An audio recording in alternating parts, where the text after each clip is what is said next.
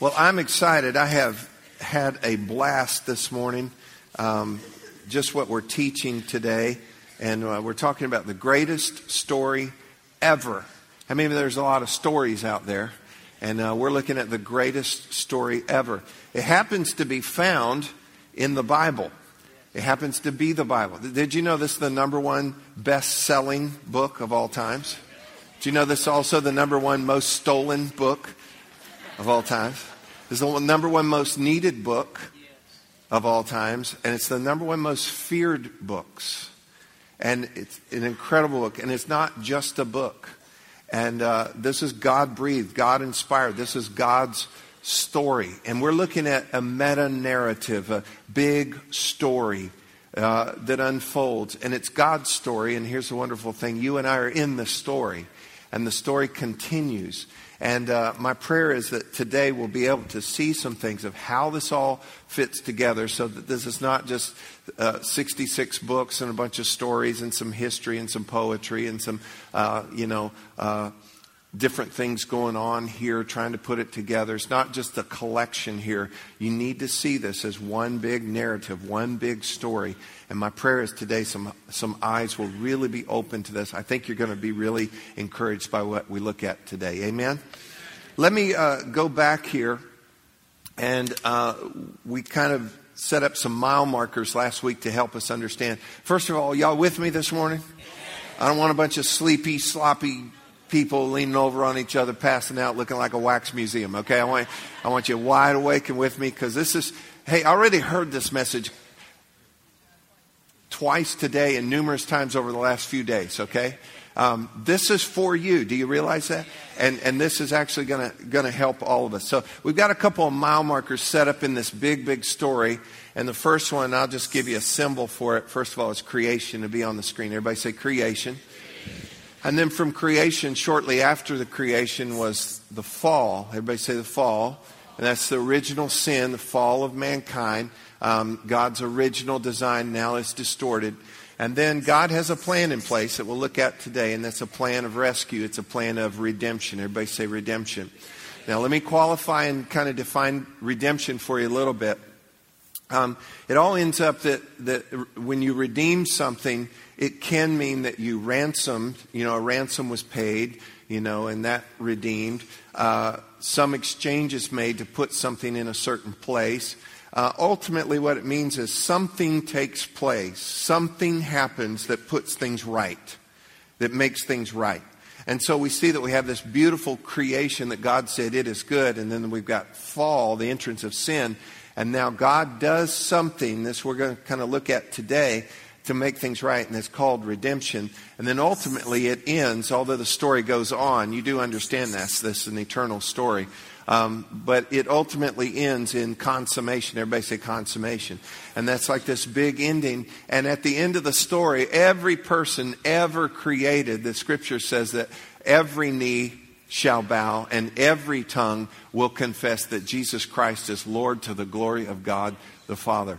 And the Bible says that to him will be glory and honor and power and praise forever and ever and ever. Come on, and ever and ever. It's all his. And we find that right now in heaven, and then when we get to heaven, we're going to see that there's worship going up to God because of two things. It says that he's worthy to receive all that praise.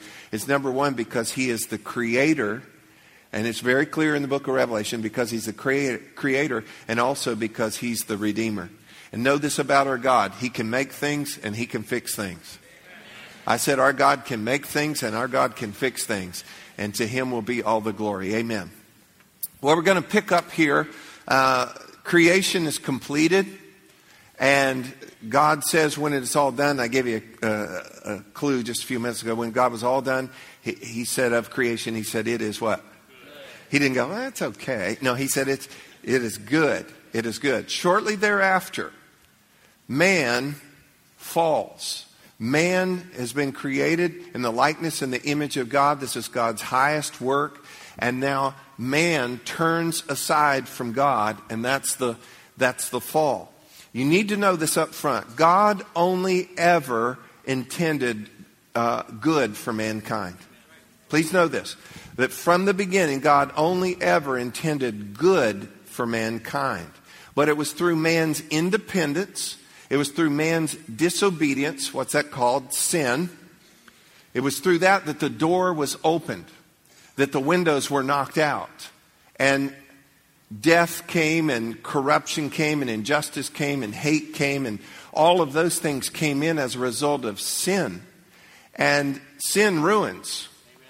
Matter of fact, in Romans chapter 5, verse 12, it says, therefore, just as through one man, and that was Adam, just as through one man sin entered the world, and death through sin entered the world, and thus death spread to all men because all sinned. And so what we've got here is through that original sin, that opened up the fall, and God intended good for all mankind. That's all He ever wanted for mankind. He wanted to bless mankind. He wanted to dwell with mankind. He wanted mankind to be provided for. And it was sin and disobedience, the independence. That's what opened this up. And it said through sin entering the world, then death entered. And guess what? And everything in between. Amen. Everything even less than death. And that's where we're talking about sickness and hatred and injustice and prejudice and all the other evil, ugly stuff that came in as a result of that. But God's intention, His original design, was a beautiful thing called paradise. Are you with me so far? And then man tries to do for himself what only God can do for him. And man continues to do that. We continue to try to take on ourselves and do for ourselves what only God can do for us. And one of the first signs of that was man was so covered. Everybody say covered. Man was so covered. You ever heard the phrase, I got you covered?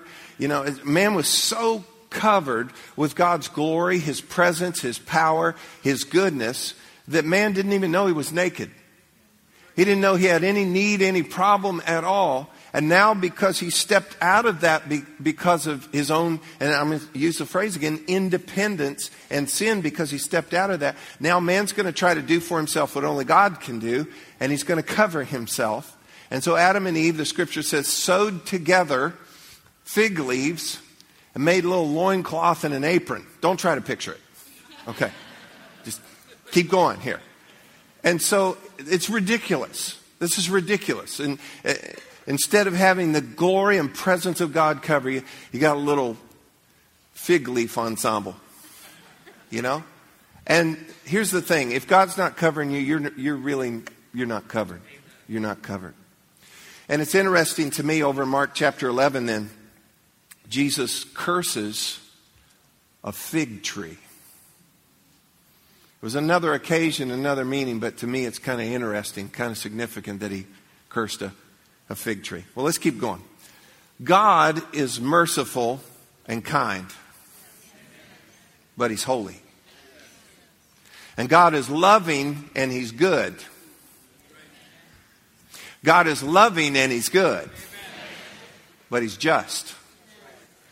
And so God had this beautiful, original, perfect thing set up, and man, through independence and disobedience, distorts that, ruins that. And because God is holy and because God is just, He's kind, He's good, He's merciful, He's loving, but He's holy and He's just, He has to address it. He has to come now and deal with it. So He comes, and we find in Genesis 3:14, He starts out by addressing the serpent. Now remember, we're thinking of this as a whole big story. Okay, y'all with me? Bob your head, do something here. We got this whole big story going on. In every great story, you're going to have a protagonist. Okay, the protagonist is your chief character. That's the hero of the story, and that would be God. And it would be God in this way: Father, Son, Holy Spirit. And watch me, these three are one. And this one is three. But Father, Son, Holy Spirit, protagonist, hero, main character. All right, you with me? And then we have an antagonist, and that's the bad guy, and that's the devil, and he took on the form of a serpent here early on in the story. And then in the middle of all that, you've got the agonist, and that's us, that's humankind, and we have a free will. And so we kind of react to and respond to the protagonist and or the antagonist. And so we've got the agonist, Adam and Eve here, and enter the antagonist, and he deceives and he tempts, and now we are where we are with the fall. So God has kind of called in everybody. He's kind of holding court at this point. And it begins by addressing the serpent, which is Satan. It's the devil. It's the antagonist. Y'all, you still with me here? We're going to cover a whole lot, so I'm going to check on you a lot. Make sure you're still on the bus. Okay. Make sure nobody fell out. At this point, he addresses the serpent and he says, you are cursed because of what you've done. You've cursed because of what you've done. And there's some things that imply in the original language. He said, you're going to crawl on your belly in the dust the rest of your days. There's some things to imply that prior to that point, snakes or serpents were more upright. And now just part of the curse, he just puts him down in the dust. And then we go to verse 15. And this verse is huge. Let's look here in Genesis 3:15. In the New International Version, it says this. And I'll point out who is who here. And that's God, God, will put enmity or hatred between you, the serpent or Satan, and the woman, and between your offspring, Satan's offspring, seed or offspring of Satan, and her offspring or seed. Okay, and I want you to notice this. Her offspring, her seed. And now we go to the next word. Go to the next slide there. And he, everybody say he. Her offspring, her seed, he, say it again, he will what? Will crush your head. I like it. Y'all are too Sunday school for me. He should have said, give a dirty look. No, crush his head. Okay? He will crush your head, Satan. And you will, I'll give you this, you will strike his heel. And what this is pointing to actually is the work tied to this of the cross. Okay? Now, this verse is significant, and you should mark it in your Bible whether or not you even understand it, because of how significant it is. This is the first prophecy. This is the first prophecy of the Messiah. This is the first mention, foreshadowing. This is the first prophecy of the Savior coming into the world to make something right. Because something was so good and right, and it got so messed up because of the antagonist and his influence and his deception that came in there. Somebody's got to make things right. And God says, yeah, we're going to make it right. And so what this begins to show us is there's a Messiah coming. There's a Savior that will come into the world. And this is what we need to see right from the beginning here. God has a plan in place. Now, this verse also points out to us, and this is awesome, that there will be an ultimate victory. Y'all, I'm going to tell you, 8:30 and 10 got y'all whooped at this point now. I need y'all to ratchet up. There will be an ultimate victory. Y'all watching the news all the time and you get bogged down in the day-to-day and everything's on a 24-hour news cycle anyway. And it all changes, and you can Google it. Go do it when you get home. Go get you a good lunch and go home and Google. Okay? And look up headlines from 100 years ago. And it's the same stuff. It's literally the same political problems. The same world problems. It's just different people. It's different players. It's the same kind of stuff going along because the antagonist is not creative. And so the same things keep going on. And we get bogged down in the day-to-day and this and this and this. How many times do we have to keep going through the same thing to see that God is faithful and God is able to work things out? But ultimately, whole shooting match over, whole dog and pony show, all boxed up and trucked away. This is what we find. There is an ultimate victory. And God will win. And so I recommend you be on his team. Okay, be on his team. But this also points out, in addition to the ultimate victory, it also points out that there's going to be a long continued struggle. Now, I don't have time to go into all of this today. We are redeemed from the curse of the law. But we still have to deal with the curse of the fall. There's still pain in childbirth. You still labor and sweat and draw things out of the ground by the sweat of your brow. There's still some things that go along with the fall because we're still on this earth and because the fullness and consummation of all this has not yet come. And so we've got all of this going on here, and this addresses ultimate victory will come, but in the meantime there's a long continued struggle. All right, go with me on this. How many of you feel the struggle? How many of you are in the struggle? And the struggle ultimately has to do with a battle, a struggle between good and evil, between light and dark, between spirit and flesh, between lies or truth and lies, and between God and the devil. There's this struggle. There's a struggle. It's still going on. And you need to know that. It will help you just to know, that goes with this. You know, sometimes a doctor gives you a medicine, there's a little side effect or something. You broke out in a little rash and you're worried about that. And they go, no, that goes with it. And if you just know it kind of goes with it. If you get a motorcycle suddenly and you have bugs on your face and then you realize, that kind of goes with it. Are y'all with me? So as long as we're here, you're going to have some bugs on your face. All right. Ultimate victory will come though, but we are in this long and continued struggle. It's going to be a struggle on a grand scheme, and it's going to be a struggle on a private level. And Jesus, he even talked about this in John 8:44, talking about the devil, the antagonist. He said he was a liar and a murderer from the beginning. He still is, and he was all the way from the beginning, and he still is. He still is. So all of that going on. Now let's move on and look at a couple of things, and then we're going to head to where we're headed with this today. In verse 9 of Genesis 3, it says, Then the Lord God called to Adam and said to him, Where are you? Let's note a couple of things. God came into the garden, and he called out to Adam. That's one thing. And he said. So it's two different things that are going on. He's calling out to this person that he would walk in the cool of the day with, this first created being made in his likeness and image. They had great intentions for. He's calling out for him, and he says to him, Where are you? You need to know this, that whenever God asks a question, it's not because he doesn't know the answer. When God is asking this question, Where are you? How many of you know that he really had not lost track of Adam? That's like a 2-year-old trying to hide from you. Okay? Come find me. And so God knew where he was, but here's the point. Adam, where are you? Because sin separates us from God, and when you're separated from God, hear this, when you're separated from God by sin, you're lost. And Adam was lost. This is what we've got to see in this, though. God is seeking man.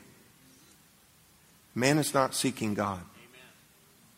When man tries to, quote, seek God, that's really kind of laughable, because if it was not God stirring and initiating something in you, you wouldn't know to look to God. You wouldn't have the lack of peace or the draw or the pull. I'm going to go ahead and undo some religious language for you here just a little bit. Some people say, I found God. No, you didn't. He wasn't lost. He wasn't lost. He never was lost. I get what you're saying, but it's God found you. And there's one place and I wish I'd done the work on this because it's occurred to me during the services here. Maybe I'll bring it back next week. But there's a place where it says, seek him and you'll find him in the Old Testament. And in the Hebrew, it pulls out the fact that I will let you find me. And so we are to seek God in our growth of him, in our Christian life. But ultimately, you need to know that it's God seeking man. It's not man seeking God. None of us have the spiritual wherewithal. We don't have enough integrity of ourselves. You know what I need to do? I need to seek God. If you ever say that, it's because God is stirring that in you. You need to know that God seeks man. God seeks man. And all through this great story, it's God seeking man. God seeking man because of his love for him, and he wants to help you, and he wants to bring salvation to you. Can I get an amen on that this morning? Now let's think about this verse 15 again. God had a plan. That he said, her seed, her offspring will crush your head. This incredible, important, pivotal, prophetic verse that's right here. He says, and he will crush your head and you will strike his heel. And what this shows us is God had a plan already in place. Now that's going to be more and more to you as we go along here in these next few moments. In the book of Revelation, chapter 13, verse 8, we won't look at it right now, but it talks about the Lamb, and you know that he's the sacrificial Lamb. That's Jesus. The Lamb slain before the foundations of the world. Other translations say he was slain, and this is in concept now, so it's a plan. He's slain before the world was created. He was slain before the world was made. And you go, why is that? And we'll unfold more of this in a moment here. And it's because God can see. It's because God knows. We're going to find language in Scripture that says that He foreknew. And we also see language that He foreordained. Now follow this. God is God and God can see. How many of you know He can see further than you? Amen. God can see and God knows. And so God sees and knows things because He's God that will happen. Things not necessarily that He wanted to happen. Wasn't things that He'd hoped would happen, but He sees that they will happen. And you know what He's able to do then? Because He's God. I see that and I know that. You know what He's also able to do right up front? Excuse me. He's able to plan. He's able to plan. So before the foundation of the world, He already had the plan of salvation in place. Listen to me. God had a plan and He already had it in place. Some of y'all are looking at me like I'm reading the phone book. This is good news. In 1 Peter, everybody say Peter. It's going to be important just for a point here in just a moment. 1 Peter chapter 1 verse 18. It says, knowing that you were not redeemed. Okay, that's our big word. This is what we're after, redeemed. You were not redeemed with corruptible things like silver or gold from your aimless conduct received by the tradition of your fathers. But, implied, but with, so he's saying, but you were redeemed. You were redeemed with the precious blood of Christ as of a lamb, watch this, without blemish and without spot. You know, he's saying He was sinless. He was perfect. Who is saying this? Who is writing this? I had you repeat it just a minute ago. Peter. And who is Peter? Peter was with Jesus for 3.5 years, virtually 24/7. And Peter is saying, I was with Him all the time and everything. He's perfect. He's perfect. That's just interesting to me. Verse 20. He indeed, talking about the Lamb, talking about Christ, He indeed was foreordained. Remember that? We just talked about that. He was foreordained before the foundation of the world, but manifest in these last times for you. So God had a plan. Everybody say, God had a plan already in place. God had the plan already in place. Now listen to this. The cross was not an ambulance sent to a wreck. The cross was not just a reactionary thing of God. We're going to see in the news over the next few weeks on Capitol Hill that they're going to be battling about the budget again. Because they never solved that and they never have in recent years. And so they do what they say, they kick the can down the road. Well, we're a little further down the road and we're about to come up on that again. And there's going to be talks about government shutdown and all this stuff. Again, how many of you know we've seen it all before, okay? And so we're going to see that all again. And here's why. Because on Capitol Hill, they're reactionary. And I don't care if they're Republican, Democrat, Tea Party, Shmee Party, whatever they are. Everybody's kind of reactionary and they've got their plan. And then they want to argue. I've got a plan, I got a plan. And then just got to argue. And they just can't, they just impasse on everything. Please pray. And also, please pray, Jesus, come quickly. But anyway. So you're going to see that all happen again, and it's going to be, we got to do something, we got to have it fixed, and it's going to go up. You'll see it again to the last 11th hour. You know, Congress trying to come together to work something out, and it's because they're human. And well, I have other opinions, but they have a lot of things going on there. But God, everybody say, but God. God, the cross was not some ambulance sent to a wreck. Follow me on this. God knew all along that Tim Gilligan would need a Savior. God knew all along that Carl would need a Savior. That Mike, you would need a Savior. Michelle, you would need a Savior. God knew all along we needed. So this is not some reactionary, what are we going to do? What are we going to do? God had a plan before all of this started. You need to know this. This is the greatest story ever. He had this plan before the world ever started. And He knew that you and I would need a Savior. And He had that plan and He had it in place. Now watch this. And I got into this a few minutes ago, but let's look in Isaiah 46, verse 9 and verse 10. The Lord says, remember the former things of old, for I am God. Watch this. I am God. And then almost parenthetical, He says, there is no other. Church, look at me. He's God. and there is no other. He goes on to say again, I am God, and then almost parenthetical again, he says, and there's none like me. He goes on then to say something about himself. I can do this because I'm God. There's no other God. There's nobody else can do this. Only I can do this. And here's what he says here in Isaiah 46 verse 10. Declaring the end from the beginning. Now let me stop and I'll come back to this verse in a moment. You're also in the next few weeks going to see on the newsstand, like at the grocery store, you're checking out and there's all the mints and candies and magazines. Did you know that literally billions of dollars are spent every year on those last minute things? Oh, I think I need breath mints and I want to read about UFOs and Billy Graham and so we get all this stuff and we got our inquiring minds. Well, guess what? With all those little magazines and tabloids that will be there, there's going to be a lot of them with these kind of headlines. Predictions for 2014. I want you to look at me for a moment. They don't know. They don't know. They don't know. And people will try to scare you, and the biggest reason they try to scare you is because they want some of this. They'll try to scare you. Listen to me. He is God. There's none other. He is God. There's none like him. Nobody can tell you except him.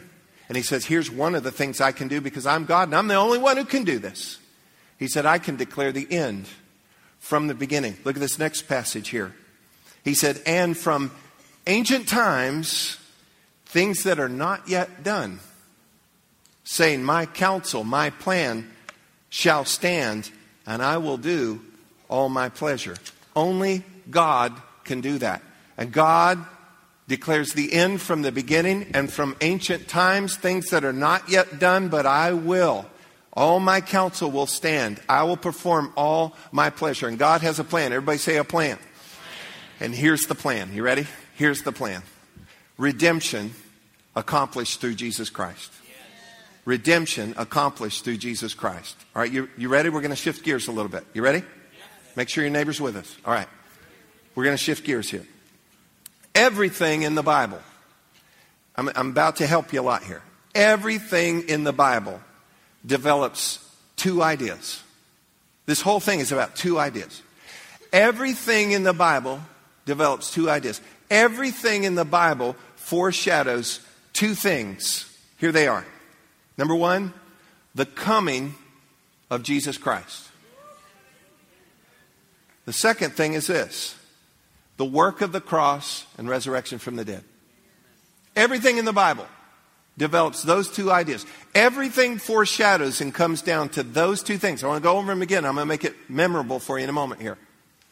Number one, everything in there is about the coming of Jesus Christ. And everything in there is about the work he would accomplish, the work of the cross, and resurrection of the dead. Everything in the Bible develops these two ideas. You ready? The coming of the Lord Jesus Christ. Look at me. Merry Christmas. And the second thing is the work that he would accomplish, the work of the cross and the resurrection from the dead. Happy Easter. And that's why we celebrate. Now, there's a word called, in Bible interpretation theology, is called typology. Everybody say typology. Don't you just feel smarter? All right. Let me take a moment. I need to get personal just for a moment here. And I want you to hear my heart and hear my heart right on this, okay? I have been in school for a number of years. I've gone back, and you'll go, you're old though. I know. But I want to be a lifelong learner. I want to continue to grow. I want to continue to learn. I want to be able to serve you the best that I can. I want to be able to serve my God the best that I can and serve his kingdom the best that I can. So I've been back in school, and I'm now in my doctoral program, and I'm learning so much, and I'm working hard, but I'm learning so much. And as I learn things, concepts and terms and definitions and things click and come together for me, and I'm, like I said, I'm working hard, but I'm learning so much. And I have been sharing these things with you, but when I learn these things, I'm not going to hide them. nor am I going to be pretentious. I'm not going to come back and, the hermeneutical, exegetical, we're not going to get pretentious with this. That's upsetting. That's disturbing. That's nauseating. We don't want to do that, but nor am I going to hide this from you. I'm doing this for you so that we can learn and get a hold of these concepts and tie things together so that we all can learn and grow. I'm not going to try to hide it and come out here, the Bible is God's Word. We're not going to dumb this thing down. I'm going to share things with you. And again, not for you to be pretentious either, but I guarantee you, when you go to lunch today, you'll be one of the few who knows what typology is. Okay? So we're doing this together. So when I share some of these things, don't think that we're trying to get academic or something with this. We just want to learn and put all this together. You're going to thank me for typology here in just a moment. Everybody say typology. And what typology is, let's shift back into this. Typology is a person, place, thing, or event in the Old Testament that foreshadows a person, place, event, or thing in the New Testament. And so pretty much what it is something that would happen, a person, place, thing, or event in the Old Testament that's going to show us, come future, it's going to show us what Jesus is like and what he would accomplish.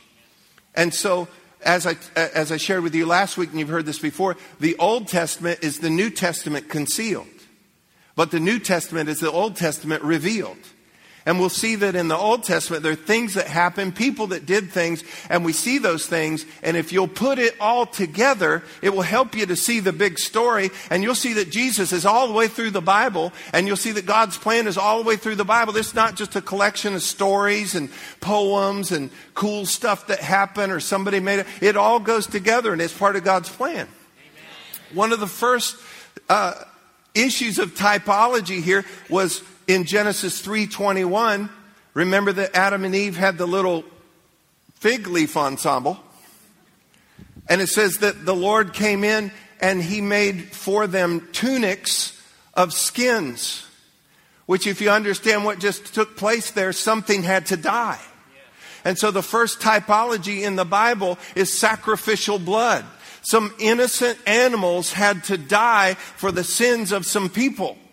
The innocent had to shed their blood. What is that? That's pointing right to the cross. It's pointing to the Lamb of God that went to the cross. He was innocent. He knew no sin, but he became sin for us.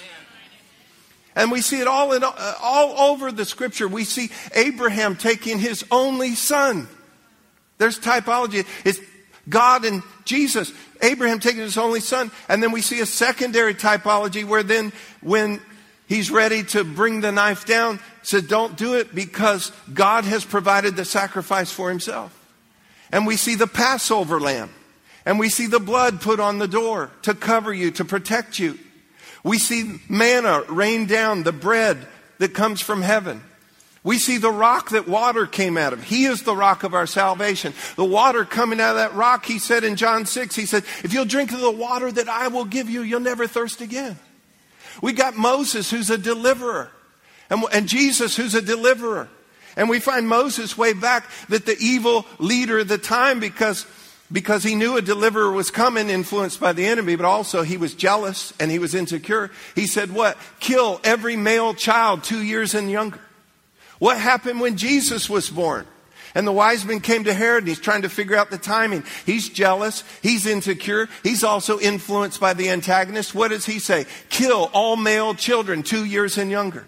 And so everything that we see happening in the Old Testament, it's a type, it's a shadow. It's going to point us ahead. It's going to show us what Jesus was like. It's going to show us the work that he would do. Listen to me. Jesus is everywhere in the Bible. Jesus is the message of the Bible. Jesus is in every book of the Bible. He's the guy.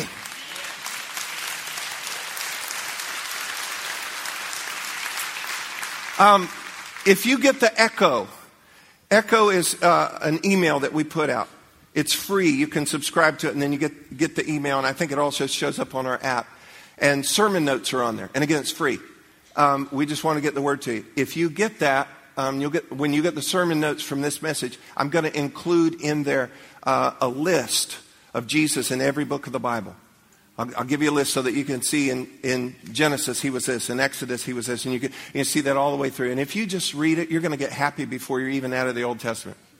You know, and it's just a list. You can read it in just one setting there. But we'll make sure that you have that. God had a plan, folks. And it's redemption through Jesus. I want to go back and share one other verse with you, and then we'll wrap this up this morning.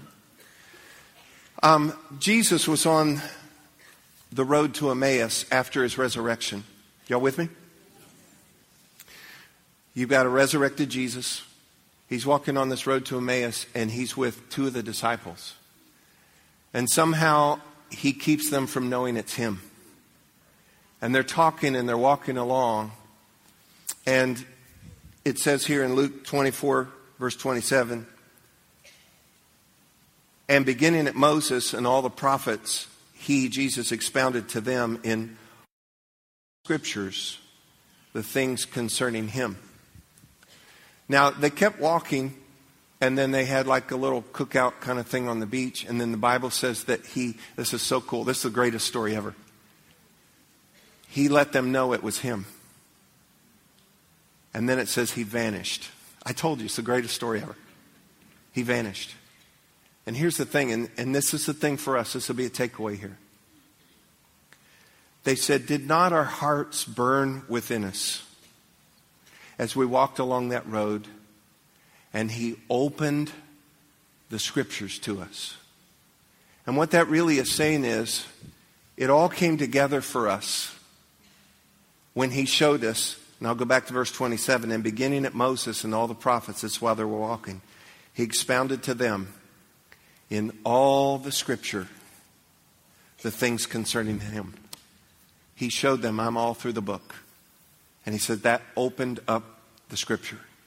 If you want the Bible to connect for you, you've got to see this. Listen to me. Jesus is in every book of the Bible. Jesus is the message of the Bible. This is all about God's plan, and the key player in this is the Savior of all mankind, Jesus Christ. And all Scripture develops towards these two things: the coming of Jesus Christ, Merry Christmas, and his work on the cross and his resurrection from the dead, Happy Easter. And all that comes together to show us that God had a plan already in place. That is the greatest story ever. Did you get anything at all out of that this morning? Real quick,